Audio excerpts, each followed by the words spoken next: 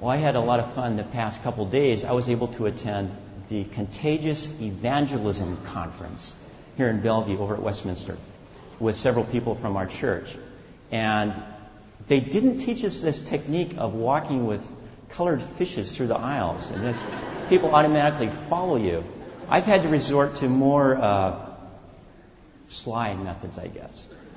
More subversive methods. And one of my favorite subversive methods of being an evangelist is I take my Bible to a local coffee shop and just sit down and do my Bible study there and read. Well, sure enough, it's like trolling. So, sure enough, a couple weeks ago, I'm sitting there in the coffee shop doing my Bible study, and a young man walks by. He looks over and he says, "What are you reading?" Well, he knew what I was reading. He could see it was a Bible. So this was a perfect invitation to start talking about faith. And sure enough, we start talking, and within a couple minutes, we're right to the heart of the matter. What do you believe? And he's telling me his belief is that the Bible is simply an ancient book of good wisdom. But he certainly doesn't believe in God and Jesus and all that stuff. Well, I asked him a few questions. He argued with me a little bit. And then I guess when he realized he wasn't going to convert me, he got ready to leave. And his parting remark was something like this: "Well, I'm happy for you." I've heard this many times. "Well, I'm happy for you." And I said to him, "Well, why are you happy for me?" He said, "Well, because you have faith." And then he turned and walked away. Well, you know what? I don't think he answered that question truthfully. You see, he has faith too. He has faith in the ability of his own mind to figure those things out for himself. I don't think it was my faith. I don't think when people say, "I'm happy for you," that it's because of our faith in the gospel that they don't believe in. I mean, why on earth would you be happy for someone that believes a falsehood? Wouldn't you pity them? I don't think that's it. I think instead, what he envies isn't my faith in the gospel. I think what he envies is peace. It's the sense of peace that the gospel gives us. See, friends, that's the joy. That's the greatest joy we have to share with people, is that in the gospel, we have the thing that the whole world is looking for. Everybody is looking for some peace of mind. And we have the gift of sharing that with them. I had another conversation just a while back on an airplane with another man. He was a professor of literature. And we got into a great conversation. He was fascinating because we talked about how literature portrays cultural values and worldviews. And, of course, we got to the matter of faith. And he told me that he didn't believe that there was truth in the Bible. Again, he said that his belief was that the only truth in life is a truth that we make up for ourselves by interpreting our lives, the same way we would interpret a piece of literature. Well, he also shared with me a little bit about his family, and he had been through a painful divorce. And I could tell that the pain was still kind of fresh. And he shared with me that he had a strained relationship with his teenage daughter. And I asked him about his view of life and interpreting these events by his faith that he had in his ability to interpret life. And I said, do you find comfort in that? And he looked at me kind of puzzled, like, comfort in what? Well, I said, well, in your view of life. Do you find comfort in your view of life? Well, let me tell you, that was a conversation stopper. His face turned cold. He muttered something like, "What is comfort?" And then he turned away from me and went right back to his book and read, didn't speak another word to me for 2 hours. Well, you can see what kind of great evangelist I am. But that question, do you find comfort? That is a question. It's a risky question. It can either open up an outpouring of sharing from our hearts, or it can be a flat-out conversation stopper. Why? Because that question gets right to the heart of the human heart. It gets right to the heart of what it means to be human. Because the deepest longing of the human heart is to find peace. And that's the value of this text that Randy just read for us. You see what Paul is doing in this text? He is actually giving us a recipe for peace. Telling us right where it is and how to find it. It's the kind of peace that the whole world is looking for. It's the kind of peace that surpasses understanding. It's the only kind of peace worth having because it's the only kind of peace that stands up to everything that life can throw our way. And when we have that kind of peace, that's food for the soul. That's like having a full breakfast for the soul with pancakes and eggs and bacon and sausage and fresh berries and real coffee. And if the person sitting next to you has just got a stale, day-old, no-fat donut, you're going to want to share that peace because there's more where that came from. That's the magic of the gospel. And you see, Paul wants to share this peace with his friends in Philippi, his beloved friends. That's why he wrote this letter. And that's why when we get down towards the conclusion of this letter now, this is the gift he has for them. Let me tell you joy and peace. Let me tell you where to find it. And listen to what he says. Rejoice in the Lord always. Again, I will say rejoice. Let your gentleness be known to everyone. The Lord is near. Don't worry about anything. But in everything, by prayer and supplication with thanksgiving, let your requests be made known to God, and the peace of God, which surpasses all understanding, will guard your hearts and your minds in Christ Jesus.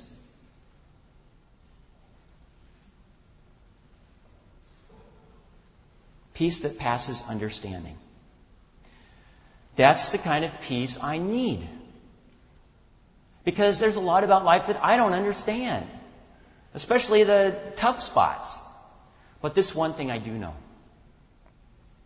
Every time I have turned to God in prayer, He has given me peace. Peace that flows like a river, like the song we just sang. Peace that flows like a river. You know, when you think about it, when you think about peace, I'm not sure a river is the first thing that comes to mind, is it? Maybe some more placid, idyllic scene. I mean, rivers are moving. Rivers can be wild. Rivers have twists and turns. And they can be treacherous and have whitewater rapids. What's peaceful about a river? But you know, there's something about this song that I think just gets it right. Because peace is like a river. Because peace and a river both have a source. And they both have a destination. And the secret of peace, like the secret of a river, is to know where it comes from and where it's going. The secret of peace is to know the source. And until we know the source of that peace, we can try anything. We can try to find peace in all kinds of fake substitutes for peace. That's what the human heart will do. If we don't know true peace, we'll try to find it either in addictions that numb the pain or stimulations that drown out the dull roar of despair. But finding the source of peace is a whole other thing. You know, finding peace by trying to search it out with our minds doesn't get us there, does it? If you've ever lain awake at night, tossing and turning and twisting things over in your head and trying to figure things out and trying to figure out what's going to happen or how to control things so that they work out the way that you want them to work out, even though those things aren't really under your control anyway, you realize that the mind really isn't that great at being a source of peace. The mind is really good at worrying. I know mine is. So when we say we want peace of mind, we're kind of asking for the wrong thing in a way, because I'm not sure peace of mind even makes sense. I think what we're really looking for is peace of soul. Peace of soul, because the soul is where peace flows. The soul, it includes the mind. The soul includes the mind, the spirit, the will, the heart. The soul is that part of us which is designed for relationship. The soul is that part of us which is designed and capable of loving someone. The soul is the part of us which is capable of making a decision and acting on it. The soul is the part of us which is capable of having a relationship with God. And God is the source of peace. And the way we find that peace is through our relationship with Jesus Christ. It's in the words that we just heard. Jesus connects us to God, the source of peace. No, without Jesus, God can seem to dwell out of reach in inapproachable glory, but out of reach. But in Jesus, we're connected to God. Jesus knows the pain of our heart. He knows our deepest desire. He had a human heart too. He had human flesh too. And that's the reason that we can connect to peace through Him. When I was visiting a young man in a hospital not long ago, I was really struck by his sense of confidence and peace. It almost disturbed me because the situation was that there's a young man in his prime of life. He's actually a rock and ice climber. And he's been stricken by this really dangerous cancer. And I walked in his room, and he's just like radiant. Like the vision of power and strength just in him. And I asked him about it. See, you seem so confident and peaceful about this. And he said, yeah, I have complete peace about this. Well, why? He said, I know that my life belongs to God. And I know that God is with me in this. That's peace. Knowing that God is in it with us. And you know what the name for God with us is? Jesus.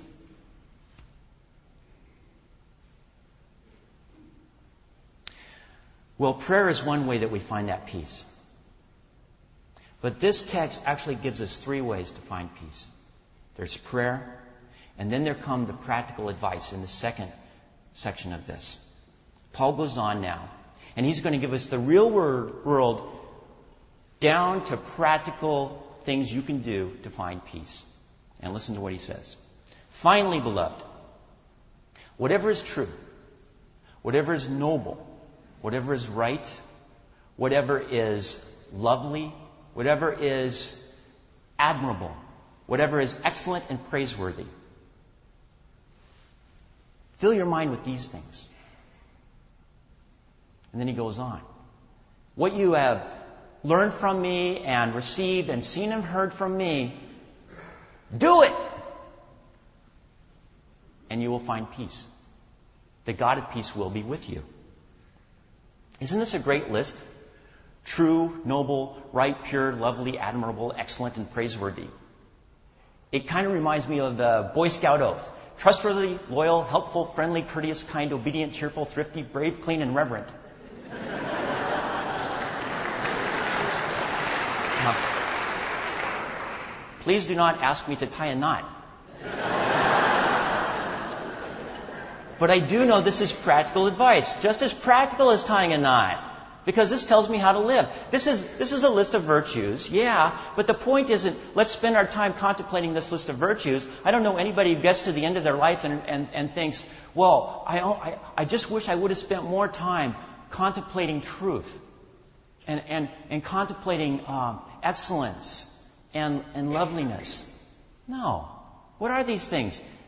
These are things that you do. The only way to know whether something is noble is to act nobly, to do a noble deed. True doesn't mean contemplating truth as some ideal concept. It means being true in our relationships. And the list goes on with practical advice, excellence, and doing things that are praiseworthy. You see, peace isn't a matter of knowing the right things.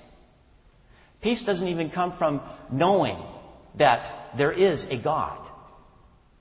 Peace comes from doing the right things. Peace comes from doing things that connect us with God.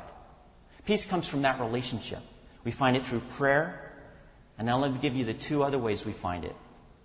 We find it by making choices.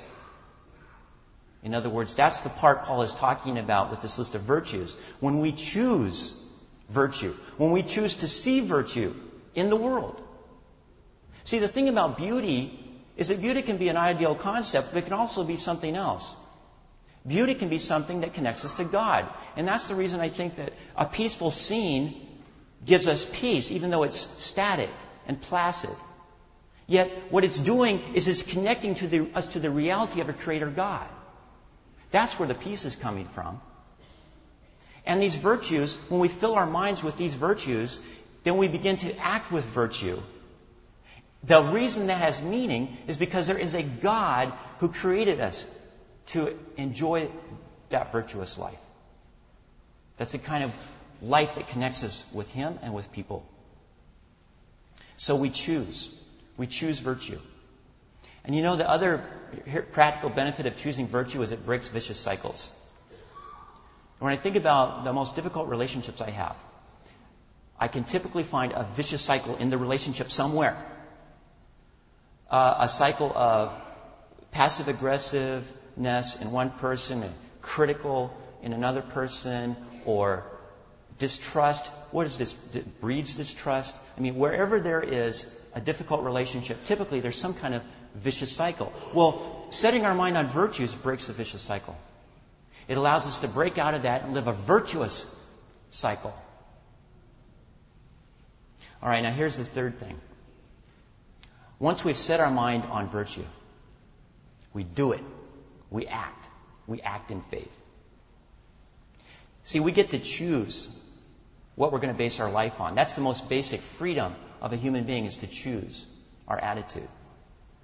We can choose what to seek. We can choose to seek power, and we can make choices that are going to end up leading us into a life of conflict. We can choose to have more control in our lives and make choices that end up with a life full of more worries. Or we can choose to have more of a relationship with God in our lives and end up with a life of peace and joy.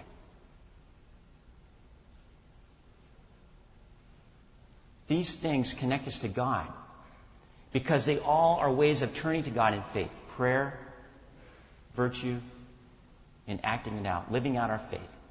Because when you get right down to it, that's what faith is. Faith is a turning to God. Faith is a living out of our relationship with God. Final point about these virtues is that they're all signs of heroism, aren't they? If you think about any kind of heroic deed, you will find virtue. The reason is that heroism is something that values something greater than ourselves. It's living a life that says there's a greater reality and there's something more valuable than just my own needs. And human life is meant to be heroic. Viktor Frankl was a prisoner in a concentration camp for years during World War II. And he tells about the intense unhappiness he had in one moment when he was able to escape. A friend had managed to figure out a way to get him and Viktor out of the concentration camp and escape. Well, Viktor had been caring for the sick and dying inmates because he was a doctor. And this idea of escaping was the thing he had been hoping and praying for the whole time he'd been there. And here it was, escape. Did he feel joy? No, he felt rotten. He writes about it in his book. He said it was intense displeasure. Because he had already packed his sack and he was walking out the door when a dying man said to him, "So, you are getting out too?" And he denied it, even though he was. But after he denied it, he had a change of heart. He went out, he did go outside. He met his friend and he told his friend, "I'm not going with you." And then he ran back in. He says when he did that, he experienced the most intense pleasure of peace, the deepest sense of peace he had ever experienced in his life, when he said no to the possibility of escape. He said no to the freedom of escape because he said yes to the freedom which is the thing that makes us human. The freedom to choose what we're going to base our life on. And he chose to base his life on heroic values. We get to do that all the time. We have living heroes all around us in this room. We had heroes standing up here who are giving of their lives to go to a place that's going to be hot and dirty and give up their vacation time. What do you think they're going to experience displeasure there? You know what I think they're going to experience in Guatemala when they're with the village? I think they're going to experience joy and peace. We have a man in this congregation whose wife had a stroke, who basically has to spend his life caring for her, loving her. That's heroic. We have people in this congregation who have been praying for a loved one to discover Jesus for 20 years. That's heroic. That's what it means to be human, is to live a life that's heroic. That's what God designed us to do.